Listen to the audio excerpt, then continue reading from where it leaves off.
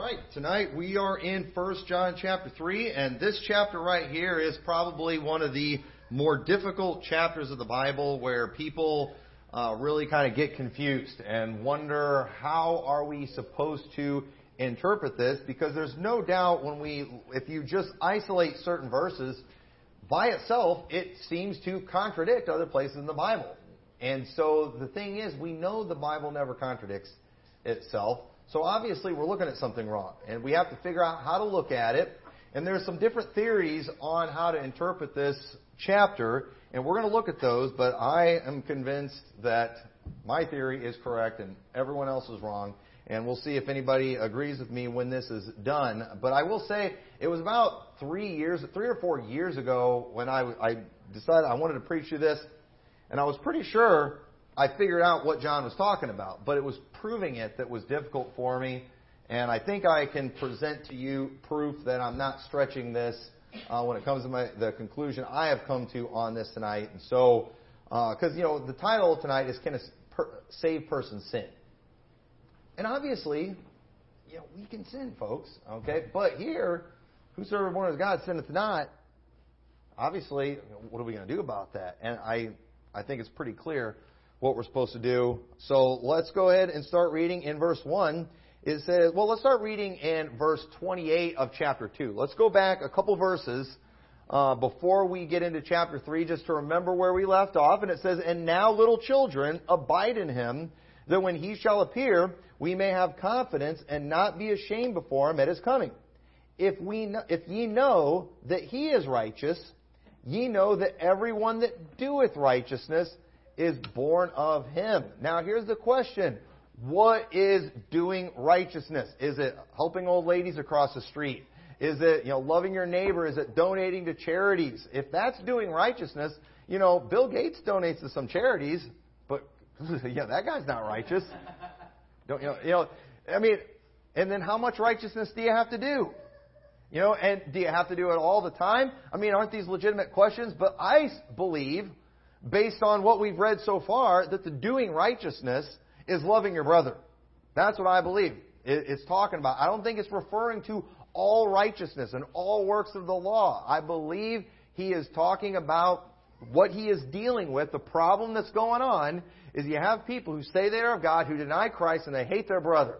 And he's letting these people know, no, we know we are of God because we have the Father and the Son. You don't get the Father without the Son. We also know that we are of God because we love the brethren, unlike these other people. And so we know that everyone that doeth righteousness, of loving the brethren, is of God. I believe that's what he's talking about. And I think as we go through chapter 3, we're going to continue to see this. So in verse 1, he says, "Behold what manner of love the Father hath bestowed upon us, that we should be called the sons of God. Therefore the world knoweth us not, because it knew him not." You know why your brothers can't figure out who you really are and why they hate you so much? Because they couldn't even figure out who God was. When God was manifest in the flesh, when Jesus came to this earth, they didn't understand who he was. And you know what they did? They killed him. And I believe that's what he's referring to. And so the world knoweth us not, because it knew him not. They're not able to see who we really are. And it's that way too. We can apply this to just the people of the world today, not just Jews. The lost people in the world today, they don't understand who we really are. Today, when we went sowing, we got a lot of rejections today. People were just a little more rude than normal today. I don't know what's going on. But you know what? You know why they treated us that way? Because they don't understand who we really are. And they don't know God. And you know what? Why would they know who we are? They're not going to know. They're not going to understand. But let me tell you something. Beloved, now are we the sons of God. And it doth not yet appear what we shall be. We don't look like sons of God, do we? I was wearing a white shirt and black pants and a tie. I probably looked like a Mormon when I went up there. And they might have thought I was a Mormon. Maybe that's why they were being so mean. But at the same time, it doth not yet appear what we shall be. I'm not always going to look like this. One of these days, everybody's going to know who the sons of God are. But it says, but we know, when's that going to happen? But we know that when he shall appear, we shall be like him, for we shall see him as he is. And we're looking forward to that day when we lose this flesh and we receive that glorified body, and it becomes apparent who we are on the inside, one of these days is going to show on the outside. We're looking forward to that day. So we are sons of God now. He's very clear. Right now we're sons of God. Right now. Right now we're sons of God. And if I may chase a rabbit, how come it doesn't say daughters of God? Have you ever wondered about that? Why doesn't it say daughters of God there? Well, this is just my opinion on that. I believe it's because it's kind of a rank thing. And, on earth, a son and a daughter, they kind of rank differently because sons are the ones that receive the inheritance where the daughters are given away. But when it comes to our standing with God, there is no lower standing for daughters of God. So it's just like it calls us all sons of God because of the fact, not because we're all male in Christ, but because we all have the same standing, the same inheritance. And you know what? The world's all looking for equality amongst the sexes. Well, wait till they see the transformation and the new body and in the new kingdom. That's when we're really going to get it. In the meantime, ladies, you're under the curse. So some things are different. Sorry about that. Blame your great-great-grandma. But anyway, that's another subject for another day. But that's my opinion on that. I think it's because spiritually you do rank the same. On earth and in our earthly ministry and in our church, we still are we have to honor these earthly things that God has put in place where the man is in authority. But spiritually speaking, you all are equal. And that's why in Christ there's neither male nor female. So just a little side lesson there. But again, we're the sons of God now, but our transformation has not happened. Yet proving once again, saved people are not perfect or sinless. We are not without sin. And that's why we have to have that transformation. So we're waiting for that. And in verse 3, and every man that hath this hope of being like Christ one of these days, purifieth himself even as he is pure. Just because we're not going to be exactly like Christ until He returns doesn't mean we're not going to start trying and doing our best. It doesn't mean we're not going to start living like it and trying to purify ourselves and trying to apprehend that for which we are apprehended of in Christ. Every one of us should be trying to do our very best as a Christian to be like Christ and to make that transformation to be as small as possible when Christ comes back. I think that's a good goal. So our reformation that we have in our lives, in reality, is pretty lame, but hopefully it's a sincere expression of our desire to be like Christ. And it shows the hope that one day we are going to be like Him. And so verse 4 says, whosoever committeth sin transgresseth also the law, for sin is a transgression of the law. And ye know that He was manifested to take away our sins, and in Him is no sin. So now, have our sins been taken away yet? Okay. Now, the penalty has been taken away, but physically speaking, we only have the promise of it. But it hasn't physically happened yet. Like we saw on Wednesday in Acts 3, Jesus Christ turned every one of them from their iniquities at the cross. That's when He did it. That's when the price for sin was paid. That's when the offering was given. But the restitution of all things, that's something that's going to come in the future. So right now, we have a righteous standing with God. Our sins are taken care of, but we don't have the physical possession of it yet. But we are waiting for it. And so, in verse 6 says, whosoever abideth in Him sinneth not. And we're going to go through, and I'm going to show you what to do with this. And I encourage you to maybe take notes, listen, and go back and read this again and check for yourself, because I don't have time to write out a whole diagram of everything. But I'm going to show you what I think we need to do with this. It says, so whosoever abideth in Him sinneth not. Whosoever sinneth hath not seen Him, neither known Him. Little children, let no man deceive you. He that doeth righteousness is righteous, even as he is righteous. He that committeth sin is of the devil, for the devil sinneth from the beginning. For this purpose the Son of God was manifested, that He might destroy the works of the devil. Whosoever is born of God doth not commit sin, for his seed remaineth in him, and he cannot sin, because he is born of God. In this the children of God are manifest, and the children of the devil. Whosoever doeth not righteousness is not of God, neither he that loveth not his brother.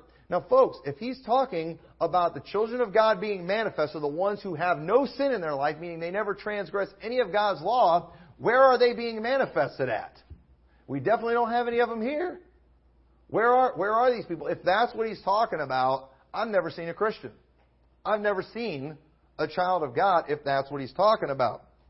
This is a very puzzling passage, and there are a few schools of thought. All right, there's two main schools of thought that are out there, and probably the most common one, if you read any commentary, you read any books on 1 John, what they're going to tell you is it's referring to continual or habitual sin. So when it's talking about committing sin, it means like the continued process of it. Not just doing it one time, but you're just continually doing it. So a habitual sin.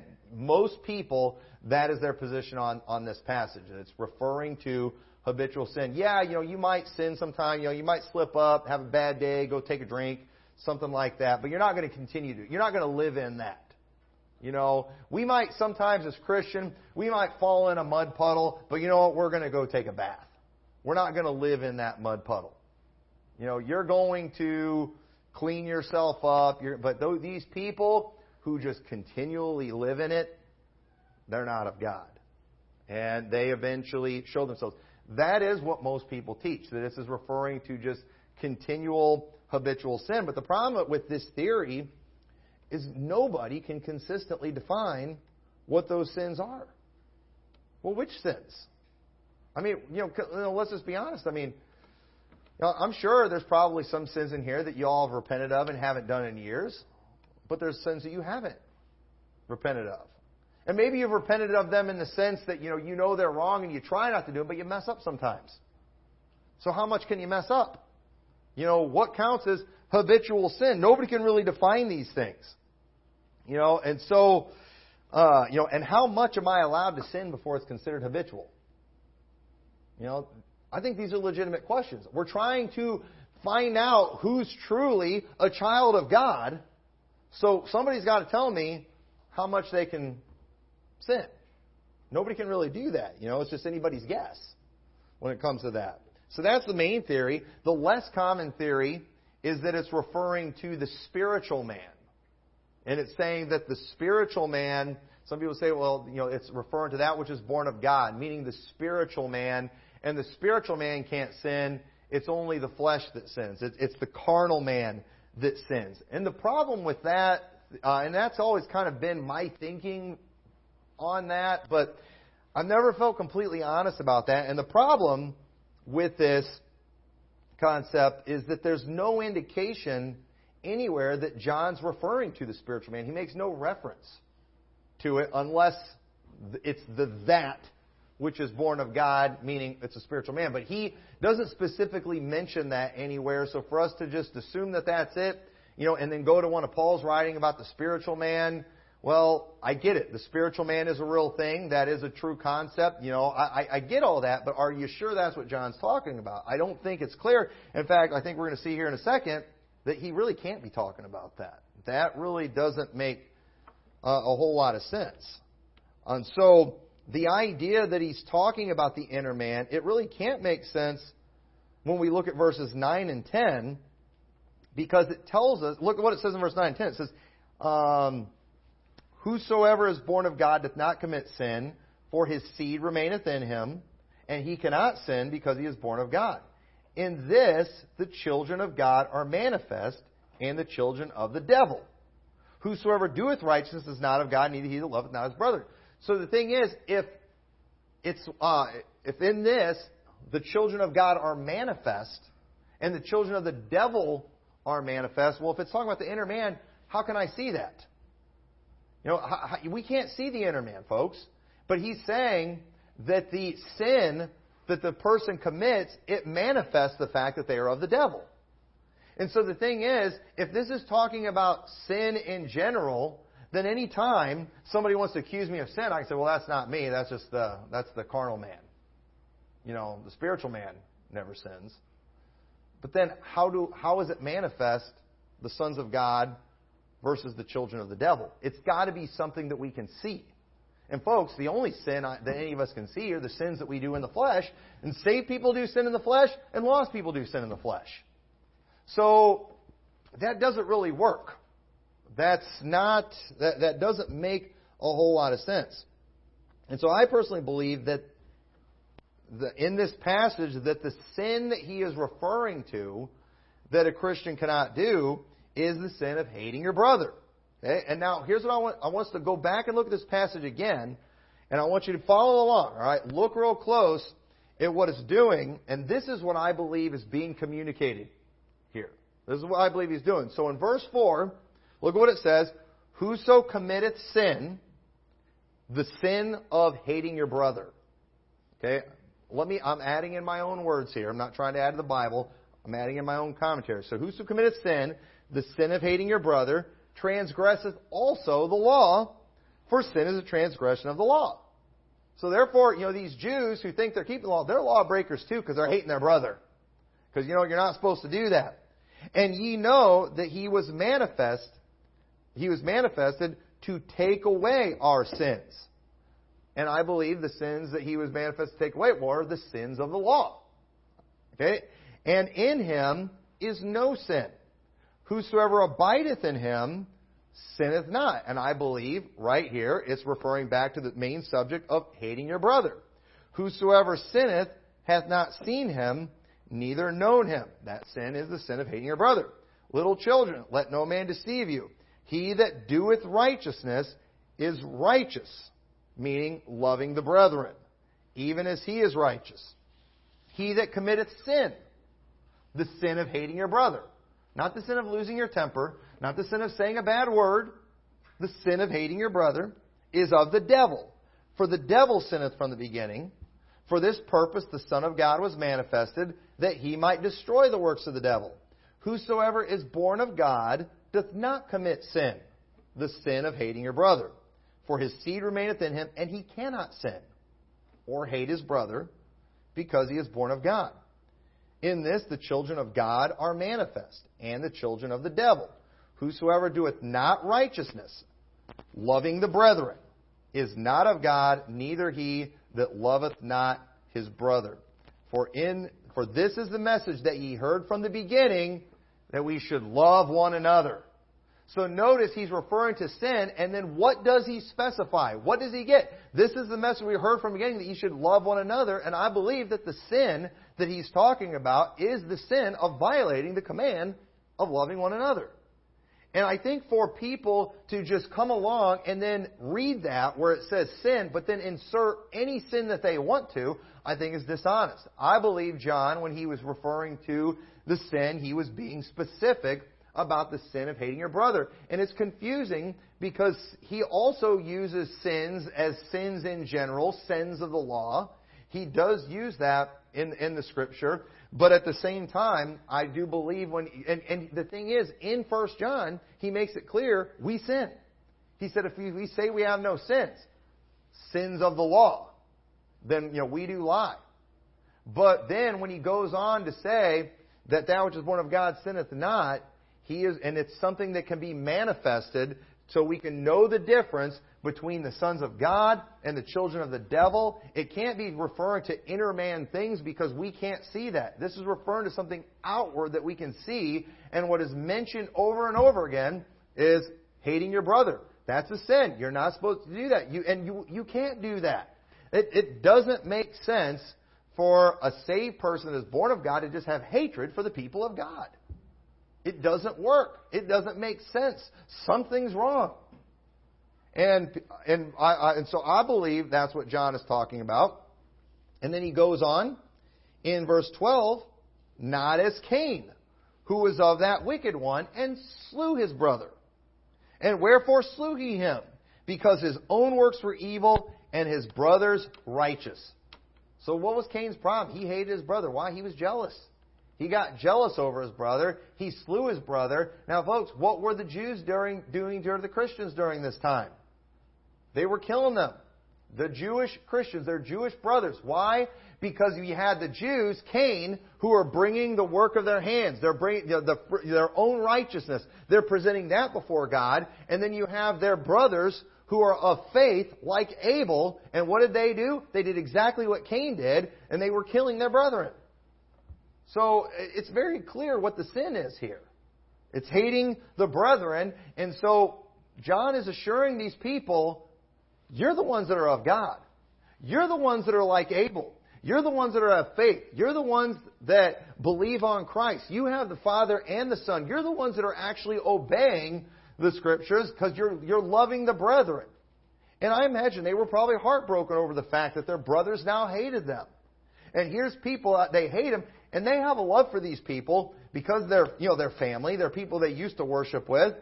But then these people, they have a hatred for them. They're trying to kill them. I mean, think about, we're going to be looking pretty soon in Acts at the story of Stephen. Stephen was a Jew.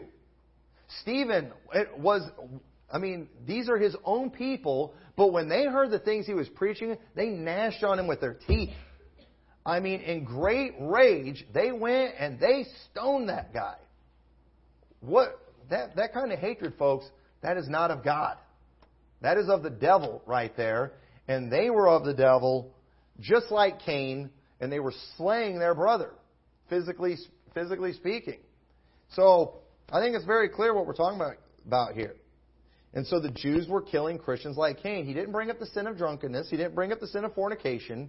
He brought up the sin of hating his brother. He talks about that through the whole book. So what I want to do right now, I want to repeat some things that I covered a while back when we were going through 1 Peter chapter 4, because I think this is what kind of made it all click for me and proved to me that this is a right concept that we're seeing right here. And so let me explain again something that's often misunderstood when we read the Bible. And so I'm going to repeat some things verbatim that I did before, but I think this is important. The Bible does teach the concept of Christians turning from sin and ceasing from sin. That is in the Bible. But what does that mean? Okay? What does that mean when the Bible talks about ceasing from sin? That's important that we understand that. We don't want to straw man Peter. Peter talked about ceasing from sin. Oh, Peter, that Ray Comfort type, thinking we can quit sinning. What is wrong with that? He was a heretic. Because he talked about ceasing from sin or turning from sin. That heretic, reprobate, pile of garbage. Obviously, he didn't mean that, folks. Because nobody can completely quit sinning. But he did say those words. I heard those words come out of his mouth. I saw it written in his book. Right there in 1 Peter. We're going to look at it here. Look what it says in 1 Peter chapter 4, verse 1. For as much then as Christ has suffered us in the flesh, arm yourselves likewise with the same mind. For he that hath suffered in the flesh hath ceased from sin, that he no longer should live the rest of his time in the flesh to the lust of men, but to the will of God. Folks, there it is right there. Peter wasn't saved. Peter wasn't saved. He thought you could cease from sin. Obviously, Peter was saved. Okay? It's right there. I'm just looking at his words. I'm reading them verbatim. Okay? But no, what was he talking about? Well, we see in Galatians 2:15, Paul said, we who are Jews by nature and not sinners of the Gentiles. Paul said they weren't sinners like the Gentiles. What does that mean? Okay? It's referring to a way of life. It is referring to a lifestyle. The Gentiles, they lived a life that was devoted to the things of the flesh, and they gave themselves over to fornication and to all unrighteousness and all these things, while the Jews were making an attempt. The Jews were at least trying. And folks, that's all we're doing. We're just trying. Okay? We are trying to live righteous. Now, the law teaches us that we come short of the glory of God because we've all transgressed God's law. We get that. And Jews need to get that, and that's why they need to trust in Christ to be saved.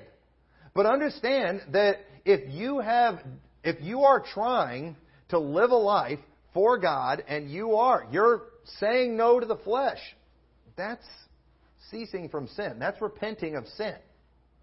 Okay, you've changed your life. You're on a new path. Okay, and that's the way the Bible puts it. And so I believe in 1 John 3:9 when he's saying, "Whosoever is born of God doth not commit sin," I believe it's a specific sin. And so, again, there's a lot of confusion. I talked about this when I went through 1 Peter 4 because of the Ray Comforts who confuse people with his routine where he asks everyone if they've ever told a lie. Have you ever told a lie? Now, understand, that works in showing people I need a Savior. I come short of the glory of God. But at the same time, too, it doesn't mean, because you've told a lie before, that I can call you a liar now. That isn't technically right. Okay? And so if his theology was correct, Ray Comfort, and it was consistent, one would not only have to commit to never lying again, but they would actually have to follow through and be successful on it. And it would be a works-based salvation, or at least a works-based justification. But the one thing we do, when we use this reasoning, like Ray Comfort does, it's a flawed reasoning, and we don't want to use the same foolish, flawed reasoning to try to debunk it. And remember the illustration I used? How many of you here have ever, unclogged a toilet before? Okay? You're a plumber. Right? I'm a plumber, ladies and gentlemen. I've connected pipes. I've put in a bathtub. I've put in sinks. That is the work of a plumber. That is what plumbers do. But folks, I'm not a plumber. First off, I'm not even very good at it. Second of all, it's very rare I do that type of work at all. But you've done it before, therefore you're a plumber. No, it would be misleading for me to go telling people I am a plumber. It would be misleading because they're going to assume that's what I do for a living. They're going to assume that's a trade of mine. They're going to assume I'm probably good at what I do. But no, that's not the case. And so understand, if you've committed some sin, if you've committed fornication in the past, you need the blood of Jesus to save you from your sins so you can go to heaven. But you know what? I don't think it's fair to keep calling you a fornicator when you've quit doing it. I don't think it's fair to continue calling someone an adulterer when they've quit doing it, when they've repented of that sin, when they've confessed that sin, and Jesus has forgiven them of that sin, and He's cleansed them from that sin, and for us to just keep holding it over their head and nailing them with it, I don't think that's right. I don't think that's what we're supposed to do. And so, in 1 John 3, we're seeing this constant mentioning of the sin of denying Christ and hating your brother. Those are definitely sins. And we would not identify whether someone is saved or lost just because they committed any sin, but we definitely would if they were committing the sin of denying Christ and hating their brother, wouldn't we? If they are doing that, we would say, I don't think that person is saved. But those are definitely sins, aren't they? And so we would. So another question, and I brought this up last time. What if I used to be a plumber? What if at one time that was my trade, but I haven't done it in years? I'm not licensed anymore. Would it be right for me to say I'm a plumber because I used to be one? Or if somebody pastored for years but they haven't done it now in several years, and then to go around telling people they're a pastor? Well, that's kind of misleading, isn't it? That's not really right. And so sometimes when the Bible is talking about sinners, it is in the context of our standing before a holy God, and we all come short of God's glory. Sometimes that's what it's talking about in the Bible. But sometimes in the Bible when it's talking about sinners, it's the context of their standing within the church, or they're standing in a certain position that they currently hold, or how they are living their lives at that time in relation to who and what they are a part of. In 1 Corinthians 6:9, it says, Know ye not that the unrighteous shall not inherit the kingdom of God? Be not deceived, neither fornicators, nor idolaters, nor adulterers, nor effeminate, nor abusers themselves with mankind, nor thieves, nor covetous, nor drunkards, nor revilers, nor extortioners shall inherit the kingdom of God. And such were some of you. Well, why aren't they anymore? If they've done it before, according to Ray Comfort, then they're that. Okay? But no, ye are washed, ye are sanctified, but ye are justified in the name of the Lord Jesus and by the Spirit of God. He's made us not those things anymore. He's cleansed us from that. And so in 1 Timothy chapter 5 and verse 20, when it's talking about the elders, when it's referring to the elders, he gives some instructions about receiving an accusation against an elder. So not receiving an accusation, but before 2 or 3 witnesses. Make sure you have witnesses present if you're going to receive that accusation against an elder. And if that elder has sinned, it says, them that sin, rebuke before all, that others also may fear. So does that mean if you all see me do any sin, you need to get a council together and rebuke me before all? Or is this referring to if I've done something to disqualify myself? Because we also remember earlier in 1 Timothy, it gave the qualifications of a bishop. And so if I've done something that has disqualified myself from being a bishop, and you've seen that, you know what? You ought to get some witnesses together. You ought to bring that to the church. And if it turns out that I have, in fact, disqualified myself, then you know what? I ought to be rebuked before all. I should be dealt with. I should be dealt with at that point. But but it's got to be something specific that was mentioned that would disqualify a man from being a pastor. And if I lost my temper and I kicked the cat across the room, I don't think that really disqualifies me. I shouldn't do that. We ought to be nice to kittens, right? But at the same time, too, I don't know that constitutes, a pastor getting fired from his job. So I think it needs to be something that was specifically mentioned. And again, all those things that were mentioned were definitely sins. It says in Exodus 32:32, yet now, if thou wilt forgive their sin, and if not, block me, I pray thee, out of thy book, which thou hast written. And the Lord said unto Moses, whosoever hath sinned against me, him will I blot out of my book. So wait a minute. Moses is saying, God, kill me instead of them. And he's saying, no, I'm going to kill those that sin. So wait, did Moses never sin? Or was God referring to the sin of them making the golden calf like they had done? Sometimes when the Bible uses the word sin, it's being very specific. Sometimes it is general, meaning any transgression of the law, but sometimes it's specific. And don't let somebody come along and when the word sin is used for something specific, let them just apply it to whatever sin they want. I saw you spit on the sidewalk when there was a sign that said not to do it. That's a sin. Disqualified from pastoring. No. Not born of God. No. Okay? No. These are specific things. The Bible says sin. Submit yourself to every ordinance of man. You spit on the sidewalk. Get out of this church. No, that's not how that works. And I think we all understand this concept, but a lot of times we forget that when we're interpreting scriptures like this. And so again, sometimes in the Bible, it's talking about a sin as something that encompasses all transgressions of the law, but other times it is using that term to deal with something more specific that does not include all sins in the Bible. We would all agree we do not throw people out of the church for any sin, but there are specific sins that would get someone thrown out. Now, if we throw someone out of the church for drunkenness, and we say, hey, why did Brother so-and-so get thrown out of church? Well, he was thrown out for sin. That's true, isn't it? He was thrown out, we threw him out for sin. Okay? It was the sin of drunkenness, which is something that specifically said it's not supposed to be once named among you. Well, but then, all right, so, Brother Matt's mad, we threw Kyle out for drunkenness or whatever. But then, Brother Matt, he thinks that's not right. He sees Austin spit in the sidewalk. Austin didn't submit himself to every ordinance of man. That's a sin.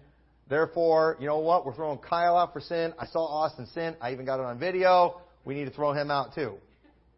No. I think we can just give him, hey, be respectful of the laws around here. Just give him a correction. We're not going to be that worried about that. So do we all understand the difference there? And, but we're using the word sin in both situations. But again, it's more specific of when we're saying Kyle was thrown out of the church for sin, we're being more specific in the fact that, no, he violated specific things that are mentioned in the Bible. It wasn't that he just committed any sin.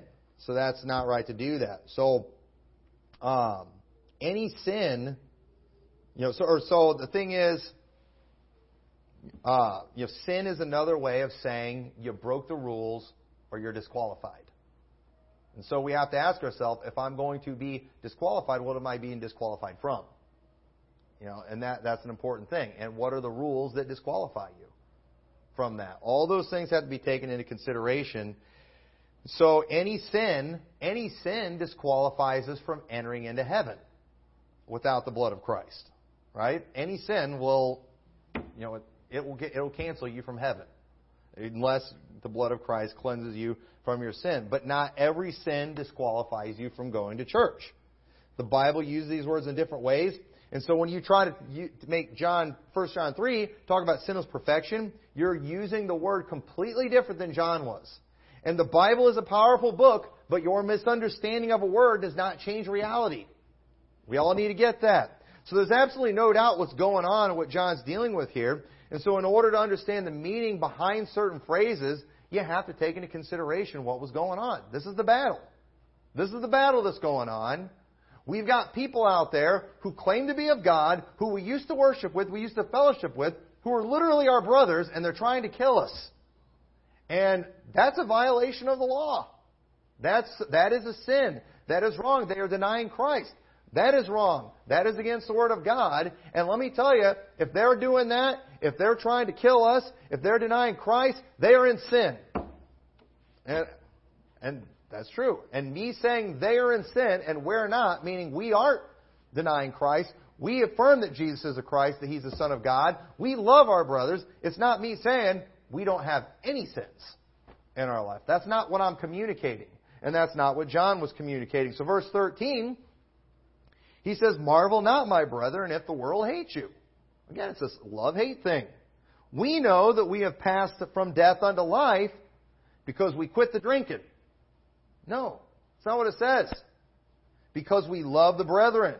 He that loveth not his brother abideth in death." If he's just talking about all sins, why is he being so narrow and only mentioning these things? No, because that's all he's talking about. So he that loveth, because we love the brethren, he that loveth not his brother abideth in death. And so this does not mean we do not get aggravated by our brothers. In fact, brothers often aggravate us the most. We all get aggravated by family. The people we love the most, they all aggravate us. But you know what? We don't hate them. And if you do, that's weird. That's weird. Every parent's wanted to, felt like they wanted to strangle their children before, but you don't do it. Why? Because you love them. As much as they aggravate you, as much as they drive you crazy sometimes, you still love them. And let me tell you, fellow church members will sometimes really get on your nerves. And they'll really bother you. And sometimes you can get mad at them. You might even have an argument. Sometimes brothers and sisters, home they hit each other and they fight with each other. And as Christians, sometimes we act like big babies and we get in these arguments and we get in these fights with each other. It doesn't mean we're not saved, but at the end of the day, you know what? Hopefully you still love them. And if you don't, it's weird. That's not normal. It's not right. And so, verse 15, "Whosoever hateth his brother is a murderer. And ye know that no murderer hath eternal life abiding in him. Hereby perceive we the love of God, because He laid down His life for us, and we ought to lay down our lives for the brethren. But whoso hath this world's good, and seeth his brother have need, and shutteth up his bowels of compassion from him, how dwelleth the love of God in him?" It's like, I don't get that. I don't understand, how you could have the love of God in you. And, He's not saying that it's impossible to not be compassionate towards your brother, but he doesn't get it. I don't know how you can be that way. I mean, we should be compassionate on those. Why? Because, we have God in us. Look how loving God is. Next week, chapter 4, the whole chapter is about love and love being of God. Everyone that loveth is born of God and knoweth God. If you are a child of someone, physically speaking, you expect to see similar characteristics in them, don't you? Isn't that one of the first things you do when you have a new baby? You're looking to try to figure out who they look like. And, and a lot of times it's hard, when they're brand newborns, it's kind of tough to tell. But, a lot of times you can see things immediately. And as they get older, you know what you do? You start seeing more and more. I saw some, saw some kids this week and some babies of people that I've known for a long time. And and I noticed the similarities in their parents. There was one little boy. He looks just like his dad did. I knew his dad when he was that little. I'm like, man, he looks like his dad. I can tell who his dad is. Why, there's some similar characteristics there, and I expect that. And then I saw their other boy, and I can kind of see the mom and dad. And it was kind of a mixture. I see both of them there, and you see those similar things in people. And let me tell you, when somebody is born of God and they have no love for the brethren, weird. That is really wrong. And you know what? We would all, just like you would all be freaked out if my wife had a baby and she brought it and it was a black baby. You'd be like, "Are you sure? That doesn't look like you at all. That's completely different." And we'd be suspicious. And let me tell you something. We have a right to be suspicious of people who claim to be Christians and they have no love. We have every right to be suspicious. You should have some of the characteristics of God, and His most noticeable characteristic is His love for us. And you don't have any. I don't believe you. I don't believe you. Maybe you're some freak of nature. I mean, the first black baby was born somehow. I don't know how that went down and how that all works. But at the same time, I mean, I don't know. There's things that can happen, but you know what? We have a right to be suspicious, and maybe we don't get it 100% right. But I'm sorry, if you don't have any love for the brethren, I'm going to look at you and think, man, something's wrong with you. I don't think you're one of us. I really don't. So verse 8, it is abnormal to hate your brother. And brotherly love is one of the most natural things in the world. Verse 18, my little children, let us not love in word, neither in tongue, but in deed and in truth. And I see these people too. We've had them come through here who they talk about how loving they are because they're super macho soul winners and they can't get along with God's people. They don't even want to be around God's people. And it's like, but they know you got to say, "Well, I love God's people, just not you." I just nobody I go to church with. Everybody's a lame Christian. All the churches are bad. Nobody in these churches are saved. I think something's wrong with you. I really think something is wrong with you because you know, and you do. You know what you're supposed to say. You know you're supposed to say you love the brethren, but you don't do it in deed. You don't do it in truth. Why? Because something's weird with you. You're off. You're not one of us. And hereby we know that we are of the truth and shall assure our hearts before Him. For if our heart condemn us, God is greater than our heart and knoweth all things. Beloved, if our heart condemn us not, then we have confidence toward God. And whatsoever we ask, we receive of Him, because we keep His commandments and do those things that are pleasing in His sight. What does that mean when it says we do His commandments? We talked about this last week. Is it the 10 Commandments? Or is it the new commandment? Is it the love God? Is it the love your brother and love your neighbor? The things that Jesus said, where He said, on these two hang all the law and the prophets. Is He referring to just keeping every little intricate detail of the law that we can't possibly do, that we can't possibly keep track of? Even though He has called us to liberty, He wants us obsessing over all these little things. Is that what He's talking about when He's talking about keeping His commandments? Or is He being specific in talking about loving the brethren? And because when we see that that's pleasing in His sight, but then look at verse 23, and this is His commandment. So in case you're not sure, in case you're thinking it's one of those commandments from the Old Testament that you're having a tough time with, and there's a lot of them we have a tough time with. What does He say? And this is His commandment, that we should believe on the name of His Son Jesus Christ and love one another as He gave us commandment. Look at the two things that are mentioned again. Believe on the name of His Son, Jesus Christ. What did the Jews do? They denied Christ. They claimed the Father. They claimed to be keepers of the law. But they were not keepers of the law. They were violating the law and not even loving their brethren. They were transgressors of the law too. But they denied the Christ, therefore they denied Jesus, so they didn't have the Father. But you know what? We affirm both. We believe on Christ. So these are the two main things that keep being covered in this book. This was the battle going on during that time. And so in verse 24, and he that keepeth his commandments, loving a brother, accepting Jesus Christ. He that keepeth his commandments dwelleth in him, and he in him, and hereby we know that he abideth in us by the Spirit which he hath given us. So, again, what are the commandments? You have the holiness, I'm better than you people that are out there. And let me tell you, that is one of the easiest things in the world to do, is just be one of these, holiness types. All you got to do is just be real hardcore on something where nobody else is hardcore. You ladies, if you just want to outdo everybody, all you got to do is just, outdo the most spiritual person in the church, and then you can nail them with 1 John chapter 3, because, there's always going to be a sin that everyone else is doing that you're not doing. But at the same time, too, watch out for that, because they'll find something that you're doing that they're not doing. And that's not what this is about. This is about loving the brethren. This is about believing on Christ.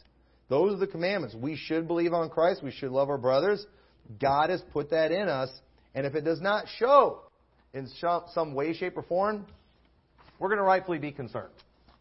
We're going to rightfully be concerned. And so, again, we've got to take that in consideration. And so, can a saved person sin? Well, can a saved person transgress one of God's law, violate one of the 10 Commandments? Yeah, we can do that. But can a saved person deny Jesus as a Christ? Can we do that, folks? Can we deny Jesus as a Christ? Can we hate the children of God? Can we hate our brethren? I didn't ask if you can get mad at them, get aggravated by them. But can we hate them? And let me tell you something. I know what somebody's going to do. They're going to come to me and be like, Pastor Tommy, I love everybody in this church, but I hate Brother Matt. And a saved person cannot hate a brother. So I'm convinced he's not saved, because I hate him. I know somebody's going to think that they can do that, okay? And if that happens, we're going to put a clown wig and makeup on you, and we're just going to march you out of this church and kick you out for being a clown, all right? Because that kind of thing is ridiculous. And he said you can go crazy with this stuff, but I believe this is clearly what 1 John is talking about in chapter 3. And so I don't commit that sin. I can honestly stand here. Boy, I would feel like such a hypocrite to get up here and say, folks, I don't sin anymore when it comes to transgressing the laws of God, or keeping His least commandments. I would feel like a hypocrite and a liar to get up and say that. But in the context of 1 John 3, it says, that which is born of God sinneth not. I can tell you right now, I don't sin in that area. I do believe on Christ. I am convinced Jesus is the Messiah and the Savior of the world. And I love the people of God. I love the people in my church. I love being around people in other churches. One of my favorite things to do is to go visit other churches. I love going to conferences. I love going to meetings. I love being around the people of God. When I go out souling and I run into other saved people, I'm always glad. Even though I want to get people saved, I'm always encouraged when I run into another brother and they're saying, they're professing Jesus Christ. They're professing faith alone. They're professing once saved, always saved. I talked to the one guy today, the only guy that was nice to us today, was somebody asked him how he knew he was saved, or what you had to do to be saved. And he's like, you got to believe on Christ. You got to trust Christ. He was saying everything right. And you know what? I was encouraged by that, and I liked that guy better than I liked all the other people that were shutting us down before we could even get to the door. That's how I felt about him. That's normal. That is very normal. And when you see that connection, there's just something about it. And you know what? I mean, how many of you have ever been to like a family reunion before? And just the fact that you know those people there are your family, you care about them a little more than everybody else. They got the same name as I do. And so you do. You have a little more love for those people, especially if you see similar characteristics and things like that. There's just an automatic care and concern. It's the most natural thing in the world. And when you don't have that, it's because you're not one of them. You're not one of them. And so that's what was going on in that day. Those Jews that denied Christ, they were not of God, and they were not their brothers. But these words, John's letting them know, you guys are right. You've got the goods. You've got Christ. You've got love for the brethren. God's in you. You're born of God. You can know you're saved. You can know for sure you're saved. So with that, let's pray. Dear Lord, I pray this message was a help, and hopefully this cleared things up for people, and I pray you'll help us to show that love for the brethren so we can manifest ourselves as the sons of God, and help us to not just do it in word, help us not to just talk about it, but help us to show it in our actions and in truth. And I pray you'll help us to be lights as a result. In your name we pray. Amen.